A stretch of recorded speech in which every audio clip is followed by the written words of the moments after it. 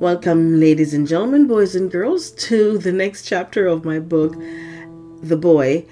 And this chapter, chapter 7, is titled The Hunters. I hope you're enjoying it so far, and I look forward to hearing what you think of this book.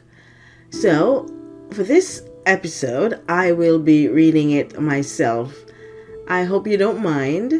So, without further ado, let's get into it. I am L.T. Bartek. Now here is the story. Chapter 7. The Hunters. "I'm telling you, officers, there's something in them woods," Janet heard the man say as she walked into the station, stopping her in her tracks. She looked over to see 3 good old boys, all seated at Josh's desk, shouting at him. It was 8:30 a.m., and the rest of the officers were all looking over at them. Some were transfixed, while others were trying to hide their smirks, not believing these hillbillies, but all were listening. "What do you mean?" Josh asked. "One minute we had food on the table, and the next it was gone," the younger of them shouted in response. Janet dropped her bag and lunch kit off at her desk and walked over to stand facing the trio. "Hi guys, I just got here, so can you tell me the story from the top? What happened?" The 2 younger men started talking at the same time. Janet held up her hand and they both fell silent. "One at a time, please," she said. They looked at each other, and the older of the 2 nodded his head, giving the younger man permission to tell the story. "Okay, but you gon' think we mad or something. But my brothers here can back me up. We all saw the same thing." "Okay, tell me what happened." He started in his southern drawl, his words sounding both stretched and chopped. "Well, we were all sitting at the table eating supper, and that's when we heard some strange noises out front. Billy here heard it first, and I thought it was for sure a mountain lion, 'cause that's what it sounded like, right?" He stopped and looked at his brothers for confirmation. They nodded their heads, and he continued. "It kept making that noise over and over again out front, and that's when we got our shotguns. We looked outside through the window. Nothing. We didn't see nothing. We shone our flashlights, but still didn't see nothing.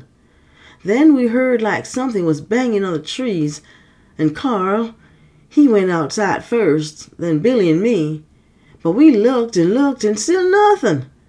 So after a while, we gave up and went back in. We locked and barred the door. When we turned and looked at the table, most of our food was gone. We never seen nor hear nothing. It was just there and then not. The back door was still shut, and no one could have passed us. We barred that door, 2 boy, then took turns keeping watch, but nothing else happened. Said we had to come tell you all, just in case whatever is out there get up and hurt somebody." He finished and sat down, looking at Jan and the rest of the officers, then at his brothers, who were silently waiting for someone to say something. Janet's brow furrowed as her mind went to the mutilated body of the girl they found the day before. She wondered if what these guys supposedly saw was the same thing that killed Alexis. She took out her notepad and asked, "Where is your cabin located?" She walked over to the map on the wall and gestured for them to point to the map, beckoning them to show her the exact location. The oldest brother got up and walked over to stand in front of the map. He studied it for a few moments, then pointed at the location. Where he pointed was about 5 miles as the crow flies from where they had only just picked up Alexis' body parts. Janet thanked them and told Josh to take their statements. She then called the park rangers and told them that she needed help and would appreciate as many men as they could spare to go over the area between where the body was found and the hunting cabin. They agreed, but told her they needed time to organize the search party. She told them it was okay and hung up. Her dad, the captain, walked in then, and she stopped him on his way to his office. "Captain, I think we have a lead," she said. He had asked her to, and she thought it best to call him Captain instead of Dad at the station, to keep it professional. "That sounds good. What do you got?" he said, making all 4 words sound like one as he moved past her and continued to his office. "These guys," she pointed to the 3 men sitting at Josh's desk while she turned to follow him into his office, "said there was something in the woods last night. Said it was making a noise like a mountain lion, but it is also strange because they said something else stole their food. Maybe it's a pet? When he was out front distracting the guys, the owner might have gone in through the back to steal the food. I don't know. I'm still trying to make sense of this." "So what are you going to do about it?" he asked. "Well, I have the park rangers on it. They're getting a group of search parties to help patrol the area. We could go today if we get enough guys." "Sounds like a plan. Keep me posted," he said, slowly lowering himself into his chair. "You okay, Dad?" They were in his office now, out of earshot of the rest of the squad, though she could call him Dad. "Yeah, just this damn leg bothering me some, but I'll be fine." "You took your pills today?" "Yes, ma'am. Now will you get and quit fussing? I got work to do," he said, straightening his desk and positioning his computer monitor. Okay, just take it easy. We got this. I know you do," he said distractedly as he started up his computer. Janet stopped outside his office, thinking. She was going to give the coroner another visit. Captain Chase looked up and grimaced. His leg was hurting badly, but he didn't want Janet distracted from her duties, worrying about him. He loves her something awful and would do anything in the world for his little girl. So he sat there suffering in silence so that she didn't have to have the burden of worrying about him. He sighed and opened the files he needed for today. Janet walked over to her desk and grabbed her bag, then walked over to Mike at the front office of the small police station. The Cashier Police Department consisted of 3 offices, 2 small ones and a large office where all the officers have their desk.